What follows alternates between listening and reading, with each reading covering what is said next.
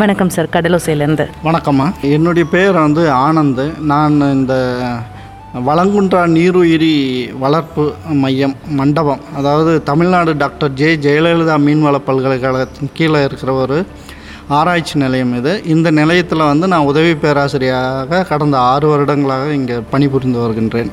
இப்போ சார், பொதுவாக நம்ம பார்த்தோம் அப்படின்னா கடலோர மாவட்டங்களில் இருக்கிற பகுதிகளில் ஸ்கூல் ட்ராப் அவுட்ஸ் அப்படின்றது கொஞ்சம் அதிகமாக இருக்குது. அதாவது ஒரு 100 பேர் பசங்க படிக்கிறாங்க அப்படின்னா ஒரு 2 மாதம் லீவு வரும்போது அதுக்கப்புறம் திரும்ப அவங்க ஸ்கூலுக்கு மற்ற இடங்கள் எல்லாம் டக்குன்னு ஸ்கூலுக்கு போயிடுவாங்க. இவங்க அந்த 2 மாதம் லீவில் கடலுக்கு போய் பழகிடுறாங்க. ஸோ கடலுக்கு போய் பழகின உடனே ஒரு 500 ரூபாய் பார்த்தது, ஒரு 1000 ரூபாய் பார்த்தோன்னே இல்லை அப்பா அம்மாவுக்கு உதவியாக இருக்கிறதுலையோ இதனால என்ன பண்ணிடுறாங்க அப்படின்னா, சரி படிக்காட்டி என்ன, இப்போ என்ன படித்து என்ன பண்ண போகிற அப்படின்ற ஒரு தாட்டில் படிப்பை விட்டுடுறாங்க. இப்படி இருக்கிற உங்களுக்கு படிப்பு எவ்வளோ முக்கியம்னு நீங்கள் நினைக்கிறீங்க? படிப்பு நீங்கள் கேட்டது போல் படிப்பு நிச்சயமாக மிக மிக முக்கியமானது தான். அதாவது இப்போ நீங்கள் சொல்வது போல் இப்போ நம்மளுடைய 10வது படிப்பு படித்த மாணவர்களுக்கே ஓரளவுக்கு அரசில் வேலைவாய்ப்பு இருந்தாலும் நாம் இந்த படிப்புன்றது கொஞ்சம் அதிகமாக இருக்கும்பொழுது தான் நீங்கள் போட்டிகளை தாண்டி ஏதாவது ஒரு அரசு வேலைவாய்ப்புன்றது உங்களுக்கு கிடைக்கும். தற்போதைய சூழ்நிலையில் ஓரளவுக்கு ஒரு அனைவராலும் ஏற்றுக்கொள்ளக்கூடிய ஒரு படிப்பு உங்களுக்கு பயனளிக்கக்கூடிய ஒரு வகையில் இருக்கும் அப்படின்னா கண்டிப்பாக கல்லூரியில் ஒரு இளங்கலை படிப்பாவது நீங்கள் படிச்சிருக்கணும். அதாவது எளிமையாக ஒரு சயின்ஸ் பேஸ்ட். ஏன்னா நம்மளுடைய தென்னிந்தியாவில் பொறுத்த வரையிலும், அதாவது தமிழ்நாடு, கேரளா, ஆந்திர பிரதேசம், கர்நாடகா இது போன்ற அனைத்து மாநிலங்களிலுமே பார்த்திங்கன்னா நாம் இந்த அறிவியலை மையமாக கொண்ட ஒரு பாடங்கள் தான் நம்ம படிக்கிறோம். பிஎஸ்சி ஃபிசிக்ஸோ, கெமிஸ்ட்ரி, மைக்ரோபயாலஜி, பயோகெமிஸ்ட்ரி, மேத்தமேட்டிக்ஸ் இது போன்ற அறிவியலை மையமாக வைத்த இளங்கலை படிப்புகள். ஆனால் வடநாட்டில் போனீங்கன்னா இதே சற்று மாறுபடும். அங்கே இருக்கிறவங்கெல்லாம் கொஞ்சம் பிகாம், ஏன்னா அதை அவங்க அதாவது பிஸ்னஸ் பண்ணணும் அப்படின்ற ஒரு எண்ணத்தோடு அந்த பிகாம் டிகிரியை படிப்பாங்க. அது எப்படி இருந்தாலும் நீங்கள் ஒரு இளங்கலை படிப்பு வரையிலும் படிப்பது என்பது மிக மிக நல்லது. அந்த முடிந்த வரையில் இந்த மாதிரி இந்த ஸ்கூல் ட்ராப் அவுட்ஸ் அது ஏன் என்ன காரணமாக இருக்கும் அப்படின்ற 10வது 12வதுல ஸ்கூல் ட்ராப் அவுட்ஸ் அதிகமாக இருப்பதற்கு காரணம் 10வது அந்த பொதுத் தேர்வுகள் தான். பொதுத் தேர்வு சற்று அந்த பொதுத் தேர்வு கடினமாக இருக்கும். அதே சமயத்தில் அதில் நாம் மாணவர்களுக்குள்ள ஒரு ஐயம், நாம் இந்த பொதுத் தேர்வில் தேர்ச்சி பெறுவோமா இல்லையா, தேர்ச்சி பெறாவிட்டால் நாம் அடுத்த வகுப்புக்கு செல்ல முடியாது அப்படின்ற ஒரு ஐயம்தான்.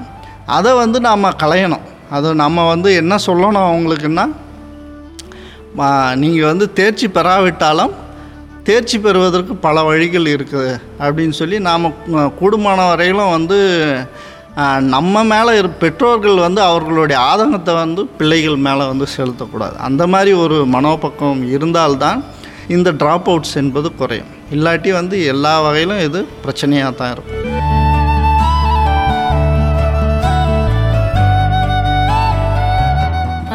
பிள்ளைங்களை படிக்கிறதுக்கு வைக்காமல் டக்குன்னு கடலுக்கு கூட்டிகிட்டு போயிடுறாங்கல்ல, இதை பற்றி என்ன நினைக்கிறீங்க? அதாவது அது செய்யக்கூடாது தான். இருந்தாலும் அந்த குடும்ப சூழ்நிலையை நினைக்கும் பொழுது சில சமயத்தில் அந்த குடும்பத்துக்கு வருமானம் போதாது. ஏதாவது ஒரு பொருளாதார காரணத்துக்காகத்தான், அல்லது குடும்பத்தில் இருக்கிறவங்க யாருக்காவது உடல்நிலை சரியாக இல்லாமல் இருக்கலாம். அது போன்ற ஒரு சூழ்நிலையில் பிள்ளைகள் போய் சம்பாத்தியம் பண்ணி அந்த வீட்டை காப்பாற்றணும் அப்படின்ற ஒரு சூழ்நிலைக்கு தள்ளப்படுகிறார்கள். இதை நம்ம இதை கூடுமான வரையிலும் குறைக்கத்தான் வேண்டும். ஏன்னா இப்போ நம்ம பார்த்திங்கன்னா குழந்தை தொழிலாளர் முறை, 18 வயதுக்கு கீழே இருக்கிறவங்கள நம்ம வேறு எதுவும் தொழில்கள் செய்வதற்கோ இல்லை வேறு எதுவும் வேலைவாய்ப்புக்கு பயன்படுத்தக்கூடாது அப்படின்னு அரசு சட்டம் இருக்குது. இருந்தாலும் அது இப்போ இந்த மாதிரி நெருக்கடியான சூழ்நிலையில் பெரும்பாலும் அது பின்பற்றுவதில்லை. அதனால் அந்த பெற்றோர்கள், அது சமுதாயத்தில் இருக்கிறவர்கள் அதை உணர்ந்து பெரும்பாலும் 18 வயதுக்குள்ளவர்கள் கூடுமான வரையிலும் 12ஆம் வகுப்பாவது மாணவர்கள் பிள்ளைகள் படிக்க வேண்டும் அப்படின்றதில் ஆர்வம் செலுத்தணும். அது மாதிரி இப்போ வந்து குடும்ப சூழ்நிலையில் வந்து சில சமயத்தில் வேலை செய்ய முடியவில்லை அப்படின்னா அந்த வீட்டில் இருக்கிற பெண்கள் ஏதாவது ஒரு சிறு வேலையை செய்து பிள்ளைகளை படிக்க வைக்கலாம். அப்போ அதாவது ஒரு குறைந்த அளவில் வந்து ஒரு 12ஆம் வகுப்பாவது வந்து பிள்ளைகள் முழுமையாக படிக்க அவர்கள் வந்து உதவி செய்ய வேண்டும். அப்படி இருந்தால் வந்து நம்முடைய வாழ்க்கை தரம் முதலில் வந்து அவர்களுடைய கல்வித்தரம் வந்து உயரும். அதுக்கப்புறம் சிறுக சிறுக வந்து அந்த கல்வியை நாம் கொடுத்தோம் என்றால் அவர்களுடைய மனப்பக்குவம், அவர்களுடைய எண்ணம் அதெல்லாம் வந்து மாறி ஒரு நல்ல சமுதாயம் உருவாகிறதுக்கு வந்து வித்திடும்.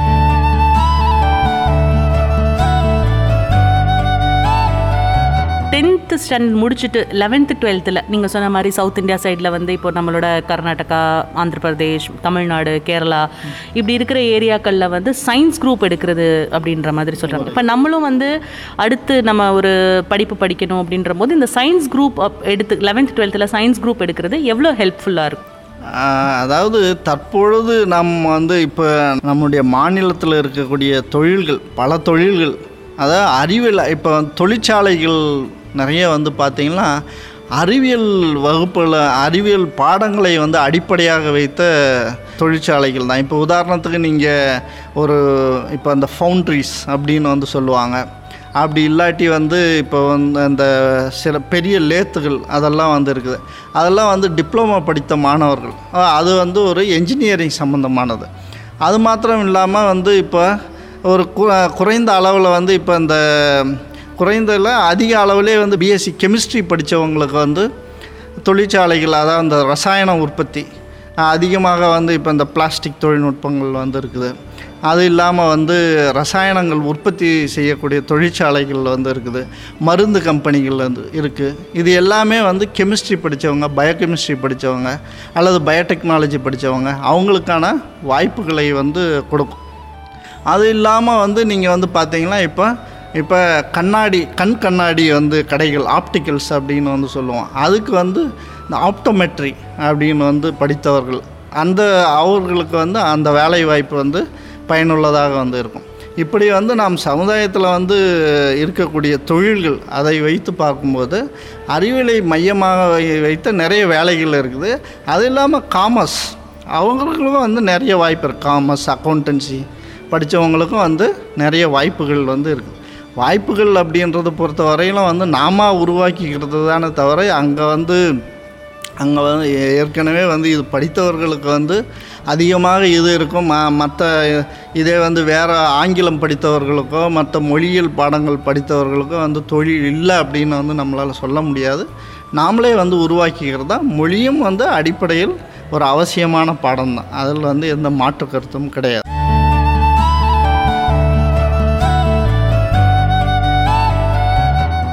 இப்போ இந்த அறிவியல் ரீதியாக படிக்கிறது வந்து இப்போது ஒரு ஆப்தமாலஜி படித்தோன்னா கண்ணாடி வைக்கிறதுக்கோ, கண்ணாடி கடை வைக்கிறதுக்கோ, இல்லை இப்போ வந்து ஒரு டிப்ளமேட் படிச்சிருக்கோம், ஐடிஐ படிச்சிருக்கிறோம், இது ஒரு ஒர்க்கை கொடுக்குற மாதிரி மீனவர் சமுதாயத்தில் இப்போ எங்கள் அப்பா போட் வச்சுருக்கிறாரு, நான் வந்து ஒரு பையனாக இருக்கேன், என் போட்டை எடுத்து பின்னால் நான் நடத்தணும் அப்படின்னு நான் நினைக்கிறேன்.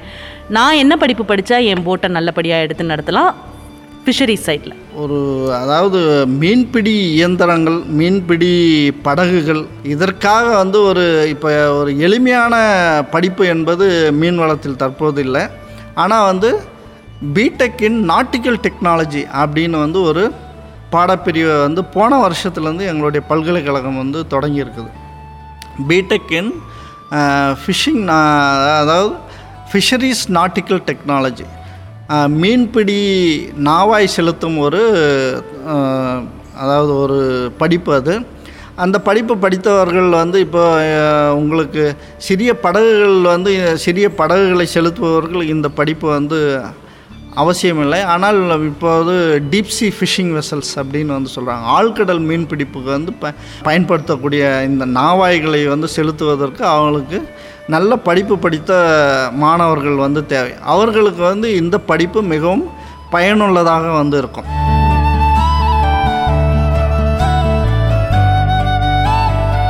இப்போது இன்னும் ஒரு கொஞ்சம் வருஷத்தில் நம்ம ஊர்லேயே டீப்சி ஃபிஷிங்லாம் வந்தாலும் வரும். அப்போ ஏற்கனவே வந்துடுச்சு. இப்போ ராமேஸ்வரத்தில் வந்து பார்த்திங்கன்னா, ராமேஸ்வரத்தில் ஏறத்தாழ 20 ஆழ்கடல் மீன்பிடிப்பு படகுகள் வந்து இங்கே இருக்குது. இந்த ஆழ்கடல் மீன்பிடிப்பு ஏன் நம்ம வந்து ஆழ்கடல் மீன்பிடிப்பை பொறுத்த வரையிலும் அதற்கு வந்து நல்ல பயிற்சி தேவைப்படுகின்றது, நல்ல தொழில்நுட்பம், அது சம்பந்தமான வந்து அறிவியல் மிக மிக அவசியம். ஏனென்றால் நீங்கள் வந்து கடலை மிகுந்த ஆழ்கடல் பகுதியில் ஏறத்தாழ 10-15 நாட்கள் அங்கேயே தங்கி மீனை பிடித்து கொண்டு அதை பதப்படுத்தி திரும்ப எடுத்துக்கொண்டு வருகின்றார். அந்த மாதிரி ஒரு சூழ்நிலையில் வந்து நிச்சயமாக வந்து அவர்களுக்கு அறிவியல் திறன், செயல்திறன், புத்தி கூர்மை, இப்படி நிறைய விஷயங்கள் வந்து வேணும். இப்போ நீங்கள் வந்து கேட்ட மாதிரி ஏற்கனவே அதாவது இது வந்து ஒரு வைரத்துக்கு பட்டை தீட்டுற ஒரு கதை தான். இப்போ ஏற்கனவே வந்து வைரம் இருக்குது, அதில் வந்து பளபளப்பு கூட்டுறதுக்காக நம்ம வந்து பட்டை திட்டுறோம். அதே போல் வந்து இயற்கையிலே வந்து இவர்கள் அதாவது மீன்பிடி தொழிலில் வந்து இருக்கிறாங்க. அந்த தொழிலை வந்து அவங்க மேலும் செம்மைப்படுத்துவதற்கு இந்த பயிற்சி பயனுள்ளதாக வந்து இருக்கும். ஆனால் இப்போ இந்த நான் சொன்ன அந்த BTech in nautical fishing technology அந்த படிப்பு வந்து பார்த்திங்கன்னா அது செல்ஃப் ஃபைனான்சிங். அதுக்கு வந்து கொஞ்சம் செலவு அதிகமாகும். ஏறத்தாழ வருடங்களுக்கு வந்து 1 லட்சம் ரூபாய் உங்களுக்கு படிப்பு செலவாக இருக்கும். அது இல்லாமல் வந்து விடுதி கட்டணம் அதெல்லாம் வந்து இருக்குது. இருந்தாலும் வந்து இது ஒரு நல்ல பாடமாக வந்து இருக்கும். இப்போ இது எங்கள் கல்லூரியில் வந்து இல்லை, எங்களுடைய பல்கலைக்கழகத்தில் வந்து இல்லாமல் இப்போ இந்தியாவில் வந்து இப்போ அந்த கடல்சார் பல்கலைக்கழகமே வந்து ஒன்று இருக்குது. இந்தியன் மேரிடைம் யூனிவர்சிட்டி அப்படின்னு வந்து நம்முடைய சென்னையில் தான் வந்து அந்த பல்கலைக்கழகம் இருக்குது. அந்த பல்கலைக்கழகத்தில் நிறைய வந்து இந்த மாதிரி நாவாய் செலுத்துவதற்கான ஒரு பயிற்சி வந்து ஒன்று இருக்குது. அது இல்லாமல் மெரைன் என்ஜினியர்ஸ், பெரிய கலன்கள் உண்டான வந்து இயந்திரவியல் அதை வந்து செலுத்துவதற்கு அந்த வந்து என்ஜின் மெயின்டெனன்ஸ் இது போன்ற ஒரு தேவைகளை அடிப்படையாக கொண்ட ஒரு பாடங்கள் வந்து இருக்குது. அந்த மாதிரி நிறைய பாடங்களில் வந்து இந்தியன் மேரிடைம் யூனிவர்சிட்டி அந்த வந்து வலைத்தளத்தில் வந்து நீங்கள் போனீங்கன்னா நிறைய பாடங்கள் வந்து இருக்குது. அது சம்மந்தமாகவும் நீங்கள் பிஎஸ்சி நாட்டிக்கல் சயின்ஸ், நீங்கள் வந்து பெரிய கப்பல்களில் வந்து நீங்கள் கேப்டனாக வந்து போகிறதெல்லாம் அந்த மாதிரி வந்து நிறைய பாடங்கள் இருக்குது. அதுலேயும் வந்து நீங்கள் படிக்கலாம். இது வந்து மீன்பிடி சம்பந்தமான ஒரு பிரத்யேகமான ஒரு பாடம் எங்களுடைய பல்கலைக்கழகத்தில் வந்து.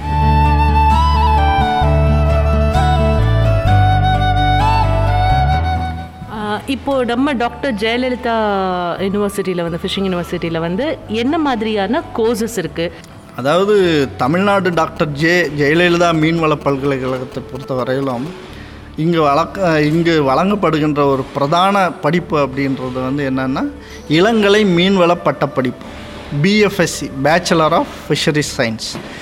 இந்த படிப்பு என்பது எங்களுடைய பல்கலைக்கழகத்தில் எங்களுடைய பல்கலைக்கழகத்தினுடைய முதல் உறுப்பு கல்லூரி தூத்துக்குடியில் வந்து 1976 இந்த படிப்பிற்காகவே வந்து தொடங்கப்பட்டது. அன்று முதல் இந்த படிப்பு இன்று வரையில் இருந்து கொண்டு இருக்கின்றது. இந்த இளங்கலை மீன்வள படிப்பு அப்படின்றது வந்து பிஎஃப்எஸ்சி அப்படின்னு சொல்லுவோம், பேச்சுலர் ஆஃப் ஃபிஷரிஸ் சயின்ஸ். இந்த கல்லூரியில் எங்களுடைய பல்கலைக்கழகத்தில் 3 கல்லூரிகள் இந்த படிப்பை வந்து கொடுக்குது.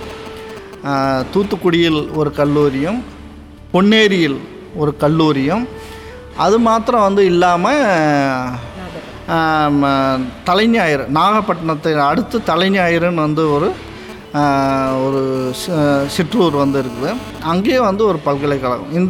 அந்த கல்லூரி 3 கல்லூரிகளும் சேர்த்து வருடத்திற்கு 140 பேர் வரையிலும் வந்து இந்த படிப்புக்காக சேர்த்து கொள்ளப்படுகிறார்கள். அது இல்லாமல் வந்து பார்த்திங்கன்னா நிறைய படிப்புகள் வந்து இருக்குது. அது இல்லாமல் வந்து பிடெக் இன் ஃபிஷரிஸ் என்ஜினியரிங் அப்படின்னு வந்து ஒரு படிப்பு இருக்குது. அது வந்து நாகப்பட்டினத்தினுடைய மீன்வள பொறியியல் கல்லூரி அப்படின்னு வந்து ஒரு கல்லூரி இருக்குது. அது வருடத்திற்கு 30 பேர் வந்து எடுத்துக்கொள்வோம்.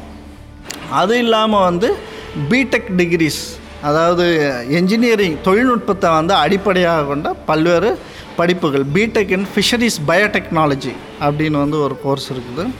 அப்போ அது வந்து மீன்வள உயிர் தொழில்நுட்பத்தை வந்து அடிப்படையாக கொண்ட ஒரு பாடப்பிரிவு. அது இல்லாமல் வந்து ஃபிஷரிஸ் நாட்டிக்கல் டெக்னாலஜி, ஏற்கனவே நாம் அதை பற்றி நிறைய விரிவாக வந்து பேசியிருக்கோம். பிடெக் இன் ஃபுட் டெக்னாலஜி, அது உணவு தொழில்நுட்பம், உணவு பதப்படுத்துகிற தொழில்நுட்பத்தை பற்றி ஒரு படிப்பு வந்து இருக்குது. இதுபோல் வந்து பயனுள்ள படிப்புகள் நிறைய இருக்குது. அது மாத்திரம் இல்லாமல் இப்போது பிஓக், அதாவது பேச்சுலர் ஆஃப் வொகேஷ்னல் சயின்ஸ், அதில் வந்து +2ல் வந்து தேர்ச்சி பெற்ற மாணவர்கள் அனைவரும் அந்த படிப்புக்கு வந்து விண்ணப்பிக்கலாம். இப்போ வந்து தற்பொழுது பல்கலைக்கழக மானியக்குழு யூஜிசி அப்படின்னு வந்து அவர்களுடைய பொருளாதார உதவியால் வந்து தொடங்கப்பட்ட ஒரு 3 கோர்ஸ் வந்து இருக்குது. BVoc in industrial aquaculture, BVoc in industrial fish processing technology, BVoc in industrial fishing technology, அது இல்லாமல் வந்து BVoc in aquatic animal health management, அது போன்ற வந்து இந்த 4 பாடப்பிரிவுகள் வந்து இருக்கின்றது. இது எல்லாமே வந்து தொழில்களை அடிப்படையாக வைத்து கொண்ட பாடப்பிரிவு. இது ஒவ்வொன்றும் வந்து 3 வருடம். அப்போ இதில் வந்து நிறைய ஃப்ளெக்சிபிலிட்டி இருக்குது. ஒரு மாணவர் வந்து BVoc in fishing technology, industrial fishing டெக்னாலஜிக்கு வந்து சேர்றார். அப்போ சேரும்பொழுது அவர் வந்து முதல் வருடம் தான் வந்து அதை படிக்கிறார் அப்படின்னா அதுக்கேற்ற மாதிரி அவர் மீதி 2 வருடங்கள் அவர்களால் வந்து படிக்க முடியல அப்படின்னும் அந்த 1 வருடத்திற்கான ஒரு பட்டய படிப்பு அவருக்கு வழங்கப்படும். அப்போ அந்த 1 வருஷம் மட்டும் படிச்சிட்டோம்னா வந்து டிகிரி கிடைக்கலையே அப்படின்ற ஒரு வேதனை இந்த மாதிரி ஒரு படிப்புகளில் வந்து இருக்காது. இந்த மாதிரி நிறைய படிப்புகள் வந்து இருக்கின்றன. இது இந்த MHRD கொண்டு வந்திருக்கிற கோர்ஸ் இல்லைங்களா சார்? ஆமாம், அது வந்து யூஜிசி கீழே வரும். யூஜிசி MHRD உடைய ரெக்கமெண்டேஷன் இருக்கலாம். இது வந்து இப்போ நிறைய பல்கலைக்கழகங்களில் வந்து இந்த மாதிரி இப்போ நீங்கள் வந்து சொன்னீங்க இல்லையா இந்த ஸ்கூல் ட்ராப் அவுட்ஸ், அவர்களுக்காகவே. ஏன்னா வந்து இப்போ நீங்கள் வந்து மற்ற சில சமயத்தில் வந்து அதாவது நல்ல படிக்கின்ற மாணவர்களுக்கு தான் வந்து நல்ல உயர் படிப்புகளில் வந்து இடம் கிடைக்குது. நம்ம வந்து அனைவரும் அதில் வந்து விண்ணப்பிக்கலாம் அப்படின்னு வந்து சொன்னாலும் அது வந்து அவர்கள் பெறுகின்ற மதிப்பெண்ணுடைய அடிப்படையில் தான் வந்து யார் அதிக மதிப்பெண் பெறுகிறார்களோ அவர்களுக்கு தான் வந்து நல்ல படிப்புகள் இருக்கின்றன. ஆகவே வந்து குறைந்த மதிப்பெண் கிடைத்தவங்களுக்கு வந்து நல்ல பாடப்படிப்பு கிடைக்கிறது இல்லை அப்படின்னு மாணவர்களுக்கு வந்து எப்பொழுதுமே வந்து ஒரு ஆதங்கம் இருந்துட்டு தான் இருக்குது. அது போன்றவர்களுக்கு வந்து இருக்கக்கூடிய ஒரு நல்ல தொழிற்கல்வி வந்து இது. உதாரணத்துக்கு நீங்கள் வந்து கேட்டீங்க, இப்போ மீனவர் சமுதாயத்திலே வந்து இருக்கிறாங்க. அவங்க வந்து இப்போ இந்த மீனவர் அந்த மீன்பிடி முறைகளில் வந்து அவர்களுடைய வாழ்க்கையே வந்து அந்த மீன்பிடி முறையை சுற்றியே வந்து இருக்கிறதுனால அது சம்பந்தமாக வந்து பெரிய படிப்புகள். இப்போ உதாரணத்துக்கு ஒரு மாணவருக்கு BFSc bachelor of fisheries science படிக்கிறதுக்கு ஆனால் ஒரு வாய்ப்பு வந்து அவர் எதிர்பார்க்கிறார். அது வந்து கிடைக்கல அப்படின்னமோ இந்த மாதிரி படிப்புகளும் அவங்க எடுத்து படிக்கலாம். அவர்களுடைய மதிப்பெண் அடிப்படையில் வந்து ஏதாவது இதை விட நல்ல கோர்ஸ், இப்போ உதாரணத்துக்கு பிடெக் இன் ஃபுட் டெக்னாலஜி, அது கிடைக்கிறதுக்கான வாய்ப்புகள் கூட வந்து இருக்குன்றது. இப்போ இதில் என்னென்ன கோர்சஸ்க்கு என்ட்ரன்ஸ் எக்ஸாம்ஸ் இருக்குதுங்க சார்? இப்போ இதுக்கெல்லாம் என்ட்ரன்ஸ் எதுவும் எழுதி நம்ம போகிற மாதிரி இருக்கும்? அதான் இப்போ உங்களுக்கே வந்து அது தெரிஞ்சிருக்கும். இப்போ ஏறத்தாழ வந்து தமிழ்நாட்டில் ஒரு 10 வருடங்களாக வந்து நம்மளுடைய மாநிலத்தில் இருக்கக்கூடிய தொழில்சார் படிப்புகள், ப்ரொஃபஷனல் கோர்சஸ், அதுக்கு வந்து என்ட்ரன்ஸ் அப்படின்றது கிடையாது. இப்போ வந்து மத்திய அரசினுடைய விதிகளினால தான் வந்து எம்பிபிஎஸ்க்கு வந்து நீட் எழுதி அவங்க வந்து போனோம். அதனால் வந்து எம்பிபிஎஸ்க்கு மத்திய அரசினுடைய நிர்பந்தத்தினால வந்து இப்போ ஒரு என்ட்ரன்ஸ் எக்ஸாம் வந்து இருக்குது. அது இல்லாமல் வந்து பார்த்திங்கன்னா நம்மளுடைய மாநிலத்தில் வந்து இருக்கக்கூடிய பிஎஸ்சி அக்ரிகல்ச்சராக இருக்கட்டும், பிபிஎஸ்சி கால்நடை மருத்துவராக இருக்கட்டும், பிஎஃப்எஸ்சி மீன்வளம், அது இல்லாமல் வந்து நிறைய பொறியியல் பாடப்பிரிவுகள், பிடெக் இன் கம்ப்யூட்டர் சயின்ஸ் அல்லது வந்து BE mechanical engineering, electrical engineering, electrical electronics, இது போன்ற எந்த பாடப்பிரிவும் வந்து நம்மளுடைய மாநில அரசாங்கம் பொறுத்தவரையிலும் பரிந்துரைப்பதில்லை. அதுக்கான வந்து என்ட்ரன்ஸ் வந்து தேவையில்லை. மாணவர்களுடைய +2 மதிப்பெண்களை வைத்தே அவர்களுக்கு வந்து இந்த பாடப்பிரிவுகளில் வந்து சீட்டு வந்து வழங்கப்படும்.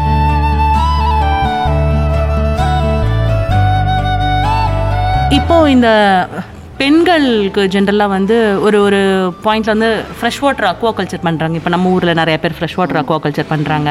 அதே மாதிரி வந்து இந்த ப்ரான்ஸில் மீன்லலாம் ஊறுகாய் போடுறாங்க. ஸோ இப்போ இதை எக்ஸ்போர்ட் பண்ணுறதுக்கோ இல்லாட்டி இதை வந்து அடுத்த லெவலுக்கு அதாவது நம்ம ஏரியா வைஸில் பண்ணிகிட்டு இருந்தது போக அது ஒரு வேறு லெவலுக்கு கொண்டு போகணும் அப்படின்னா இந்த மாதிரியான விஷயங்களுக்கெல்லாம் என்ன மாதிரியான படிப்பு படித்தா உபயோகமாக இருக்கும்? இப்போ அதாவது நான் உங்களுக்கு வந்து சொன்ன மாதிரி எங்களுடைய மீன்வளக் கல்லூரி ஆராய்ச்சி நிலையம் தூத்துக்குடியில் இருக்கிறது வந்து இன்றைக்கு ஏறத்தாழ 40 வருடங்கள் பழமையான ஒரு கல்லூரி. 1976 வந்து அந்த கல்லூரி தொடங்கப்பட்டிருக்கிறது. ஆனால் இப்போ நாங்கள் பல்கலைக்கழகத்தை பொறுத்தவரையிலும் பல்கலைக்கழகத்துக்கு வயது குறைவு, ஆனால் எங்களுடைய பல்கலைக்கழகத்தின் உறுப்பு கல்லூரிக்கு வந்து வயது கூடுதல். இப்போ எங்களுடைய ஆகவே அந்த கல்லூரியிலிருந்து எக்கச்சக்கமாக நிறைய வந்து பயிற்சிகள் வந்து கொடுத்துருக்குறோம். அதாவது சுகாதாரமான முறையில் மீன் கருவாடு தயாரித்தல், சுகாதாரமான முறையில் மீன் ஊறுகாய் தயாரித்தல், சுகாதாரமான முறையில் வந்து மீன் பொருட்கள் தயாரிப்பு, இது போன்ற எண்ணற்ற பயிற்சிகள் வந்து கொடுக்கப்பட்டிருக்கும். இப்பொழுது அந்த பயிற்சி வந்து தொடர்ந்து கொடுத்துட்டே தான் வந்து இருக்கிறோம். இப்போ மண்டபத்தில் இருக்கக்கூடிய மையம் வந்து கடல் மீன்களுடைய குஞ்சு உற்பத்தி, கடல் மீன் வளர்ப்பு, இதற்காகவே வந்து தொடங்கப்பட்ட ஒரு ஆய்வு நிறுவனம். ஆகவே வந்து நாங்கள் அந்த மீன் பொருட்கள் தயாரிப்பு பற்றி அவ்வளோவா பயிற்சி இருப்பதில்லை. ஆனால் எங்களுடைய பல்கலைக்கழகத்தில் நிறைய பயிற்சிகள் வந்து இதுக்காக கொடுத்துட்ருக்கோம். அந்தமான பயிற்சியை வந்து நாங்கள் பெரும்பாலும் வலைதளத்துலேயும் வந்து விளம்பரப்படுத்துவோம். இல்லை அதை பார்த்துட்டு வந்து இங்கே இருக்கக்கூடிய பெண்களாக வந்து இருக்கட்டும், அதை விருப்பப்படும் ஆண்கள் யாராக இருந்தாலும் அந்த பயிற்சியை வந்து அந்த கல்லூரிகளில் சென்று எடுத்துக்கொள்ளலாம். அப்படி இல்லை, அது வந்து எங்களுக்கு வந்து மிகவும் கடினமான ஒன்று, நாங்கள் அவ்வளோ தூரம் போய் நாங்கள் அதை செய்ய முடியாது அப்படின்னு வந்து சொன்னால், அந்த சம்பந்தப்பட்ட குழுக்கள் எங்களை வந்து அணுகினால் அவர்களுக்கான பயிற்சி எங்களுடைய நிலையத்திலே வந்து ஏற்பாடு செய்து தரப்படும்.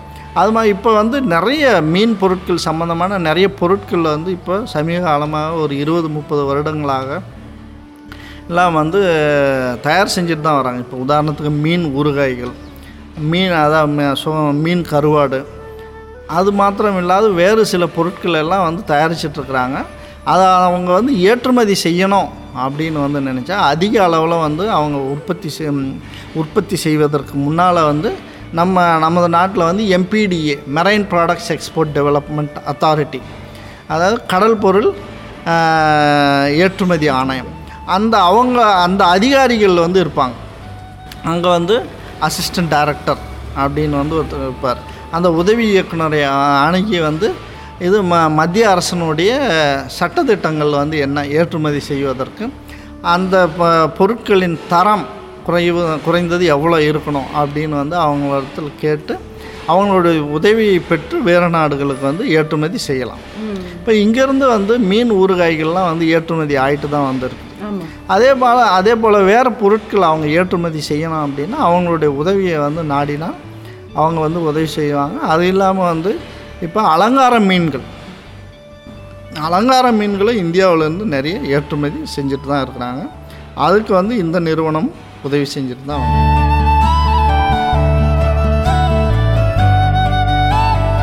இப்போது மீன்பிடி சம்மந்தமாக படிக்காமல் நம்ம வேறு ஏதோ வேறு ஏதோ படிச்சுட்டேன், இல்லாட்டி நான் வேறு ஏதோ படிக்க வரும்ல, நான் வேறு ஊரில் இருக்கேன், எனக்கு கடல் சம்மந்தமாக தெரியாது, இல்லை நான் நான் இதே ராமநாதபுரம் மாவட்டத்திலே இருக்கலாம், ஆனால் அப்பா அம்மா மீன்பிடி இல்லாமல் இருக்கலாம். ஸோ அந்த மாதிரியான பசங்க என்ன மாதிரி படிக்கலாம்? படிப்பதற்கு நம்ம நாட்டில் வந்து பார்த்திங்கன்னா எண்ணற்ற படிப்புகள் வந்து இருக்குது. இப்போ நமக்கு வந்து ஓரளவுக்கு எல்லாருக்கும் வந்து தெரிந்த படிப்புகள் அப்படின்னு வந்து பார்த்தோம்னா வேளாண்மை. இப்போ வேளாண்மைக்கு வந்து மிகவும் ஒரு பிரபலமான படிப்பு வந்து பிஎஸ்சி அக்ரி வேளாண்மை சார்ந்த ஒரு படிப்பு. அது இல்லாமல் பிஎஸ்சி ஹார்டிகல்ச்சர் தோட்டக்கலைக்கான வந்து ஒரு பயிற்சி இருக்குது. அதுவும் வந்து ஓரளவுக்கு பிரபலமான பயிற்சி தான். பிஎஸ்சி ஃபாரஸ்ட்ரி வனவியல் அது சம்பந்தமான வந்து ஒரு பாடம் இருக்குது. அது இல்லாமல் வந்து பார்த்திங்கன்னா கால்நடைக்கென்றே வந்து ஒரு சிறப்பான ஒரு படிப்பு வந்து இருக்குது. பிஎஸ்சி கால்நடை மருத்துவர், அதற்கான வந்து ஒரு படிப்பு இருக்குது. இது இல்லாமல் வந்து அப்போ மீன் வளத்திற்காக வந்து BFSc bachelor of fisheries science. இது இல்லாமல் அந்த பல்கலைக்கழகங்களே வந்து இப்போ ஒவ்வொரு பல்கலைக்கழகங்களும் வந்து இந்த வேளாண்மை சம்பந்தமான பல்கலைக்கழகங்கள், மீன்வளம் சம்பந்தமான பல்கலைக்கழகம், கால்நடை வளர்ப்பு சம்பந்தமான இந்த பல்கலைக்கழகங்கள்லாம் அந்தந்த பிரிவிலே வந்து உணவு பதப்படுத்துவதற்கான ஒரு படிப்பு வந்து வச்சுருக்காங்க. இப்போ எங்களுடைய பல்கலைக்கழகத்தில் நான் உங்களுக்கு வந்து கொஞ்சம் நேரத்துக்கு முன்னாடி நான் பகிர்ந்துக்கிட்ட மாதிரி பிடெக் இன் ஃபுட் டெக்னாலஜி, அதே போல் வந்து கால்நடை மருத்துவ அறிவியல் பல்கலைக்கழகத்தில் பிடெக் இன் ஃபுட் டெக்னாலஜி அப்படின்ற ஒரு பாடப்பிரிவும் இருக்குது. அது இல்லாமல் பிடெக் இன் டேரி டெக்னாலஜி, அதாவது பால் பொருட்கள் பதப்படுத்துவதற்கான ஒரு படிப்பு. இப்போ அது இல்லாமல் வந்து இப்போ நீங்கள் வந்து தமிழ்நாடு வேளாண்மை பல்கலைக்கழகத்தில் வந்து இந்த முக்கிய படிப்புகள் வந்து இல்லாமல் வந்து பிஎஸ்சி பயோடெக்னாலஜி, அதாவது BTech in biotechnology, food technology அப்படின்ற ஏகத்தட்ட ஒரு 10 வகையான படிப்புகள் வந்து அங்கே இருக்குது.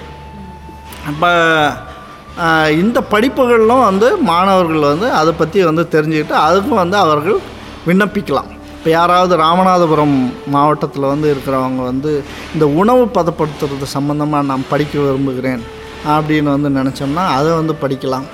அது இல்லாமல் வந்து நம்ம நாட்டில் வந்து இன்னும் நிறைய படிப்புகள் வந்து இருக்குது. இப்போ உதாரணத்துக்கு வந்து hotel management and catering technology. இப்போ வந்து அதாவது 3 நட்சத்திர ஹோட்டல்கள், 5 நட்சத்திர ஹோட்டல்கள், 7 நட்சத்திர ஹோட்டல்கள் அப்படின்னு வந்து நிறைய பெரிய பெரிய ஹோட்டல்கள் வந்து எல்லாமே வந்து இருக்குது. அதில் வந்து அந்த ஹோட்டல் மேனேஜ்மெண்ட் கேட்ரிங் டெக்னாலஜி வந்து படிச்சுட்டா அதில் வந்து நிறைய எண்ணற்ற வேலை வாய்ப்புகள் வந்து இருக்குது. அது வந்து வெளிநாடுகளுக்கு சென்று வேலை செய்யலாம். அல்லது உள்நாட்டிலே வந்து நிறைய நம்முடைய மத்திய அரசு ஹோட்டல்களும் வந்து இருக்குது, தமிழ்நாட்டில் வந்து இருக்குது. ஒவ்வொரு பெரிய ஊர்கள் இப்போ வந்து சென்னை, கல்கட்டா, டெல்லி, ஹோட்டல் அசோகா அப்படின்றத வந்து நம்மளுடைய மத்திய அரசினுடைய 5 நட்சத்திர ஹோட்டல்கள் தான். இது போன்ற ஹோட்டல்கள்லாம் வந்து இருக்குது. அதுக்கு வந்து வேலைக்கு செய்யலாம், வேலைக்கு போகலாம். தனியார் ஹோட்டல்களில் வந்து வேலைக்கு போகலாம், அந்த மாதிரி இருக்குது. இது இல்லாமல் வந்து மருந்து ஆளுநர்களுக்கான படிப்பு வந்து இருக்குது. பிஃபார்ம், பேச்சுலர் ஆஃப் ஃபார்மசி அப்படின்னு வந்து இருக்குது. அப்படி இல்லாமல் வந்து இப்போ கம்ப்யூட்டர் சயின்ஸ் அனைவருக்கும் வந்து தெரிஞ்சது, ஐடி ஃபீல்டில் வந்து போகிறதுக்கு அப்போ நிறைய வந்து படிப்புகள் வந்து இருக்குது. அது இல்லாமல் வந்து இப்போ நீங்கள் சிறு சிறு படிப்புகள், வேலைவாய்ப்பை வந்து தரக்கூடிய படிப்புகள். இப்போ உதாரணத்துக்கு வந்து ஒரு பிஎஸ்சி பயோகெமிஸ்ட்ரி வந்து படிக்கலாம். பிஎஸ்சி பயோகெமிஸ்ட்ரி படிச்சுட்டு இப்போ வந்து பார்த்திங்கன்னா, அதாவது இப்போ நாளுக்கு நாள் வந்து நம்மளுடைய தேவைகள், நம்முடைய சுகாதார தொடர்பான தேவைகள் வந்து அதிகரிச்சுட்டு தான் வருது. அந்தந்த சிற்றூர்கள்லேயே வந்து ஏதாவது ஒரு சிறு லேப் வந்து வைக்கலாம். பயோகெமிஸ்ட்ரி படித்தவங்களுக்கு அது வந்து மிகவும் எளிதானது. அது இல்லாமல் வந்து +2 படிச்சுட்டு சில சர்டிஃபிகேட் கோர்ஸ் இருக்குது, அதை படிச்சுட்டு ஒரு லேப் மாதிரி வந்து செட் பண்ணலாம். இப்போ எங்களுடைய மீன்வளத்துறையிலே வந்து இப்போ நிறைய துறை சம்பந்தமான இறால் பண்ணைகள் வந்து நிறைய வந்து இருக்குது. அதுக்கான வந்து நீர் பரிசோதனை கூடங்கள் வந்து அமைக்கலாம். அது சம்பந்தமான சிறு படிப்பு நாங்கள் வந்து ஏதாவது 3 மாத பயிற்சிகள், 6 மாத பயிற்சி, அதுபோல் வந்து ஏதாவது சர்டிஃபிகேட் கோர்சஸ் இதெல்லாம் வந்து கொடுப்போம். மண்டபத்தில் வந்து இருக்காது, இது வந்து கல்லூரிகளில் வந்து கொடுக்கப்படும். தூத்துக்குடி, பொன்னேரி, தலைஞாயிறு அல்லது வேறு உறுப்பு கல்லூரிகளில் வந்து கொடுப்போம். அந்த வந்து படிப்புகளை வந்து எடுத்து படிக்கலாம். ஆகவே வந்து ஸ்கை இஸ் த லிமிட். உங்களுக்கு நீங்கள் வந்து முயற்சி செஞ்சீங்கன்னா வந்து எந்த நிலையிலும் இருந்து நீங்கள் முன்னேறலாம். உங்களுடைய தேவைக்கேற்ற படிப்புகளை வந்து நீங்களே வந்து நிர்ணயிச்சுக்கலாம். அதாவது இப்போ நீங்கள் வந்து ஏற்கனவே என்னிடத்துல வந்து நீங்கள் வந்து என்ன கேட்டிங்கன்னா, இப்போ இங்கே அதாவது மீன்பிடி வந்து மையமாக கொண்டவங்க வந்து அது சம்பந்தமான வந்து ஒரு படிப்பு அல்லது வந்து ஒரு சுயமாக வந்து சுயதொழில் தொடர்பான படிப்புகள் வந்து நிறைய இருக்குது. இப்போ உதாரணத்துக்கு இப்போ அவங்க பிடெக் இன் ஃபுட் டெக்னாலஜி அது வந்து படிச்சுட்டு கூட, ஏன்னா இப்போ நம்ம வந்து அதாவது இந்த மீன்பிடி தொழிலை பொறுத்தவரையிலும் இது வந்து ஒரு உணவு உற்பத்தி தொழில். உணவு வந்து அதாவது மீன்பிடின்றது மீன்கள் வந்து விரைவில் கெட்டுப்போகக்கூடிய வந்து ஒரு பொருள். அதை வந்து அவங்க முறையாக வந்து அதை பதப்படுத்தணும். அதை வந்து இப்போ நாங்கள் வந்து எல்லாருக்கும் சொல்லிட்டு தான் இருக்கோம். நாங்கள் வந்து சொல்லும்போது சிலர் வந்து அதை அந்தளவுக்கு ஒரு முக்கியமான ஒரு விஷயமாக எடுத்துக்க மாட்டோம். ஆனால் அவங்களுடைய சமுதாயத்திலே வந்து ஒருத்தர் வந்து படித்துட்டு அந்த மீன்களை வந்து நம்ம கடலில் பிடித்த உடனே வந்து 1 கிலோவுக்கு 1.5 கிலோ பனிக்கட்டி ஐஸ் அதை வந்து போடணும். முறையாக வந்து அதை பெட்டிகளில் ஐஸ் போட்டு அதை கொண்டு வரணும். முறையாக பதப்படுத்திட்டு கொண்டு வந்தால் அதுக்கு வந்து நமக்கு நல்ல கெடாமல் வந்து இருக்கும். அதனால் வந்து அவங்க வழக்கமாக விற்கிறத விட அதிக விலைக்கு மீன்களை விற்கலாம் அப்படின்ற சில விஷயங்கள் வந்து அவங்களுக்கே வந்து போய் சேரும். அந்த மாதிரி இந்த மாதிரியும் வந்து அவங்க வந்து செய்யும் பொழுது இல்லது அந்த ஃபுட் டெக்னாலஜி படிச்சுட்டு வந்து அவங்களே ஒரு சுய தொழில் மாதிரி வந்து ஏதாவது செய்யலாம். நீங்கள் சொல்கிற மாதிரி வந்து ஒரு பெரிய அளவில் வந்து மீன்களை எடுத்து இந்த மாதிரி அதை வந்து அந்த மீன்களை வந்து பனிக்கட்டிட்டு பதப்படுத்தி தொலைதூரங்களுக்கு கொண்டு போய் விற்கலாம். இதுபோல் அவங்களே வந்து யோசித்து நல்ல தொழில்களை வந்து அவங்க செய்யலாம். Okay sir. இப்போ நம்மளோட மண்டபத்தில் இருக்கிறது வந்து ஒரு ரிசர்ச் இன்ஸ்டிடியூட் மாதிரி இல்லைங்களா? அவங்க இப்போ நான் பொன்னேரியில் படிக்கிறவங்களோ இல்லை தூத்துக்குடியில் படிக்கிறவங்களோ இங்கே வந்து அந்த ரிசர்ச் மட்டும் பண்ணிட்டு போவாங்க. ஆமாம். இப்போ அதாவது இப்போ முக்கியமாக வந்து எங்களுடைய ஆய்வு நிறுவனங்களை பொறுத்தவரையில் மாணவர்களுடைய ஆய்வுக்கும் வந்து இதில் வாய்ப்புகள் வந்து இருக்கின்றது.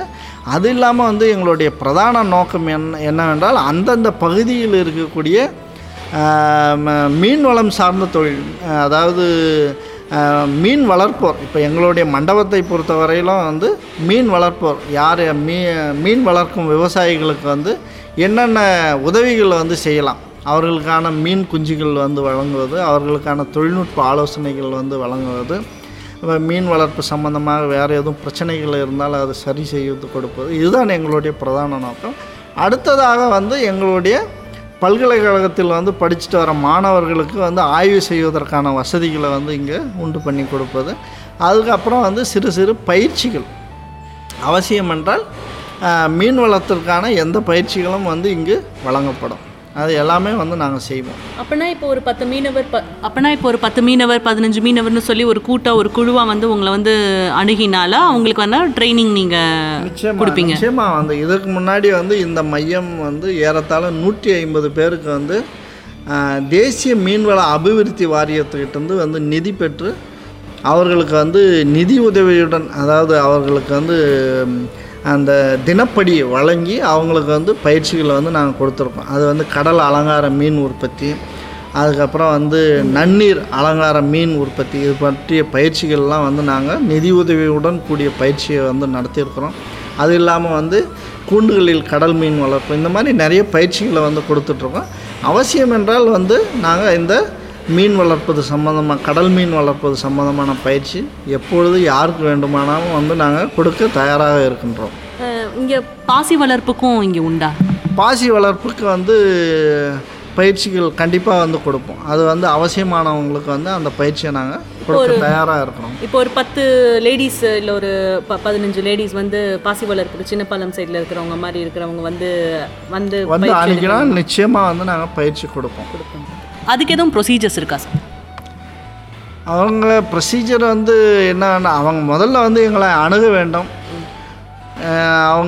அவங்களுக்கு எதை போன்ற பயிற்சி வந்து வேணும், பாசி வளர்ப்பதற்கான பயிற்சியா, கடல் மீன் வளர்ப்பதற்கான பயிற்சியா, அவர்கள் குழுவாக இருக்கின்றார்களா, அப்போ அவர்களுடைய நடைமுறை பிரச்சனைகள் வந்து என்னவென்று இருக்குது அப்படின்னு வந்து சொன்னோம்னா, இப்போ சிலர் வந்து ஏற்கனவே அது பற்றி ஒரு அதாவது இப்போ பாசி வளர்ப்பது பற்றமான தொழில்நுட்ப அறிவு வந்து ஏற்கனவே இருக்கும் அவங்களுக்கு. இப்போ அவங்களுக்கு வந்து நிதி பற்றாக்குறை தான் வந்து இருக்கும். அந்த மாதிரி சூழ்நிலையில் நாங்கள் வந்து நிதியெல்லாம் வந்து கொடுக்க மாட்டோம். அவர்களுக்கு சம்பந்தமான ஏதாவது அரசாங்க திட்டம் வந்து இருந்துச்சுன்னா அதை வந்து சொல்லுவோம். இதை போன்ற விஷயங்கள் வந்து அவங்க மீன்வளத்துறைக்கிட்டேயே வந்து கேட்கலாம். அவங்கக்கிட்ட கேட்டாவே சில ஆலோசனைகள்லாம் வந்து சொல்லுவாங்க. அப்படி இல்லாத பட்சத்தில் எல்லா உதவிகளும் வந்து நாங்கள் அவங்களுக்கு தொழில்நுட்ப ஆலோசனையாக வந்து கொடுப்போம். அது இல்லாமல் வந்து எங்ககிட்ட வந்து வேறு ஏதாவது திட்டங்கள் இருந்துச்சுன்னா அதில் வந்து அவங்க பயன்பெறுற மாதிரி பயிற்சிகளை வந்து கொடுப்போம். ஒரு ஒரு ஒரு பயிற்சி இப்போ வந்து ஒரு கூண்டு மீன் வளர்ப்புக்கோ இல்லாட்டி வந்து ஒரு நன்னீர் மீன் வளர்ப்புக்கோ வந்து ஒரு பயிற்சி எடுத்துக்கணும் அப்படின்னா அதுக்கு டியூரேஷன் எவ்வளோ நாட்கள் தேவைப்படும்? அவர்களுடைய தேவையை பொறுத்து. இப்போ உதாரணத்துக்கு வந்து அவங்க இப்போ தான் முதல்ல தொடங்க போகிறாங்க, கடல் மீன் வளர்ப்பு பற்றி எனக்கு ஒன்றுமே தெரியாது, இப்போ தான் வந்து தொடங்க போகிறேன் அப்படின்னா அவர்களுக்கு ஒரு 3 நாள் பயிற்சி அல்லது 5 நாட்கள் கொண்ட பயிற்சியாக வந்து கொடுக்கலாம். இப்போ சிலர் வந்து ஏற்கனவே மீன் வளர்த்துட்ருக்காங்க, அவங்களுக்கு வந்து பிரச்சனைகள் வந்து இருக்குது, போதுமான அளவுக்கு மீன் வளர்கிறதில்ல அப்படின்னு வந்து சொல்லும் பொழுது அப்போ அவர்களுக்கு அங்கே வந்து ஏதோ ஒரு பிரச்சனைகள் வந்து இருக்குது. அந்த பிரச்சனையை அவங்க தெரிஞ்சு அதை வந்து சரி செய்யக்கூடிய ஒரு பயிற்சி. அது வந்து 2 அல்லது 3 நாட்கள்லேயே என்ன பிரச்சனை, அவ்வப்பொழுது அந்த வலையை வந்து மாற்றி விட வேண்டும், அந்த வலையை வந்து சுத்தம் செய்யணும், அதுக்கப்புறம் அவங்க தடக்கூடிய ஆகாரம் வந்து என்ன அப்படின்ற விஷயங்கள்லாம் வந்து நாங்கள் ஓரளவுக்கு அவங்களுக்கு சொல்லிக் கொடுப்போம். அதை வந்து அதை வந்து புரிஞ்சுக்கிட்டு அதுக்கேற்ற மாதிரி அவங்க அந்த திட்டங்களை வந்து செயல்படுத்தணும். அப்படி வந்து செஞ்சோம்னா அவங்களுக்கு வந்து அது பயனளிக்கக்கூடிய விஷயமாக தான் இருக்கும். அவங்களுடைய தேவைக்கு ஏற்ற மாதிரி வந்து நாங்கள் பயிற்சியை வந்து கொடுப்போம். ரொம்ப நன்றி சார்.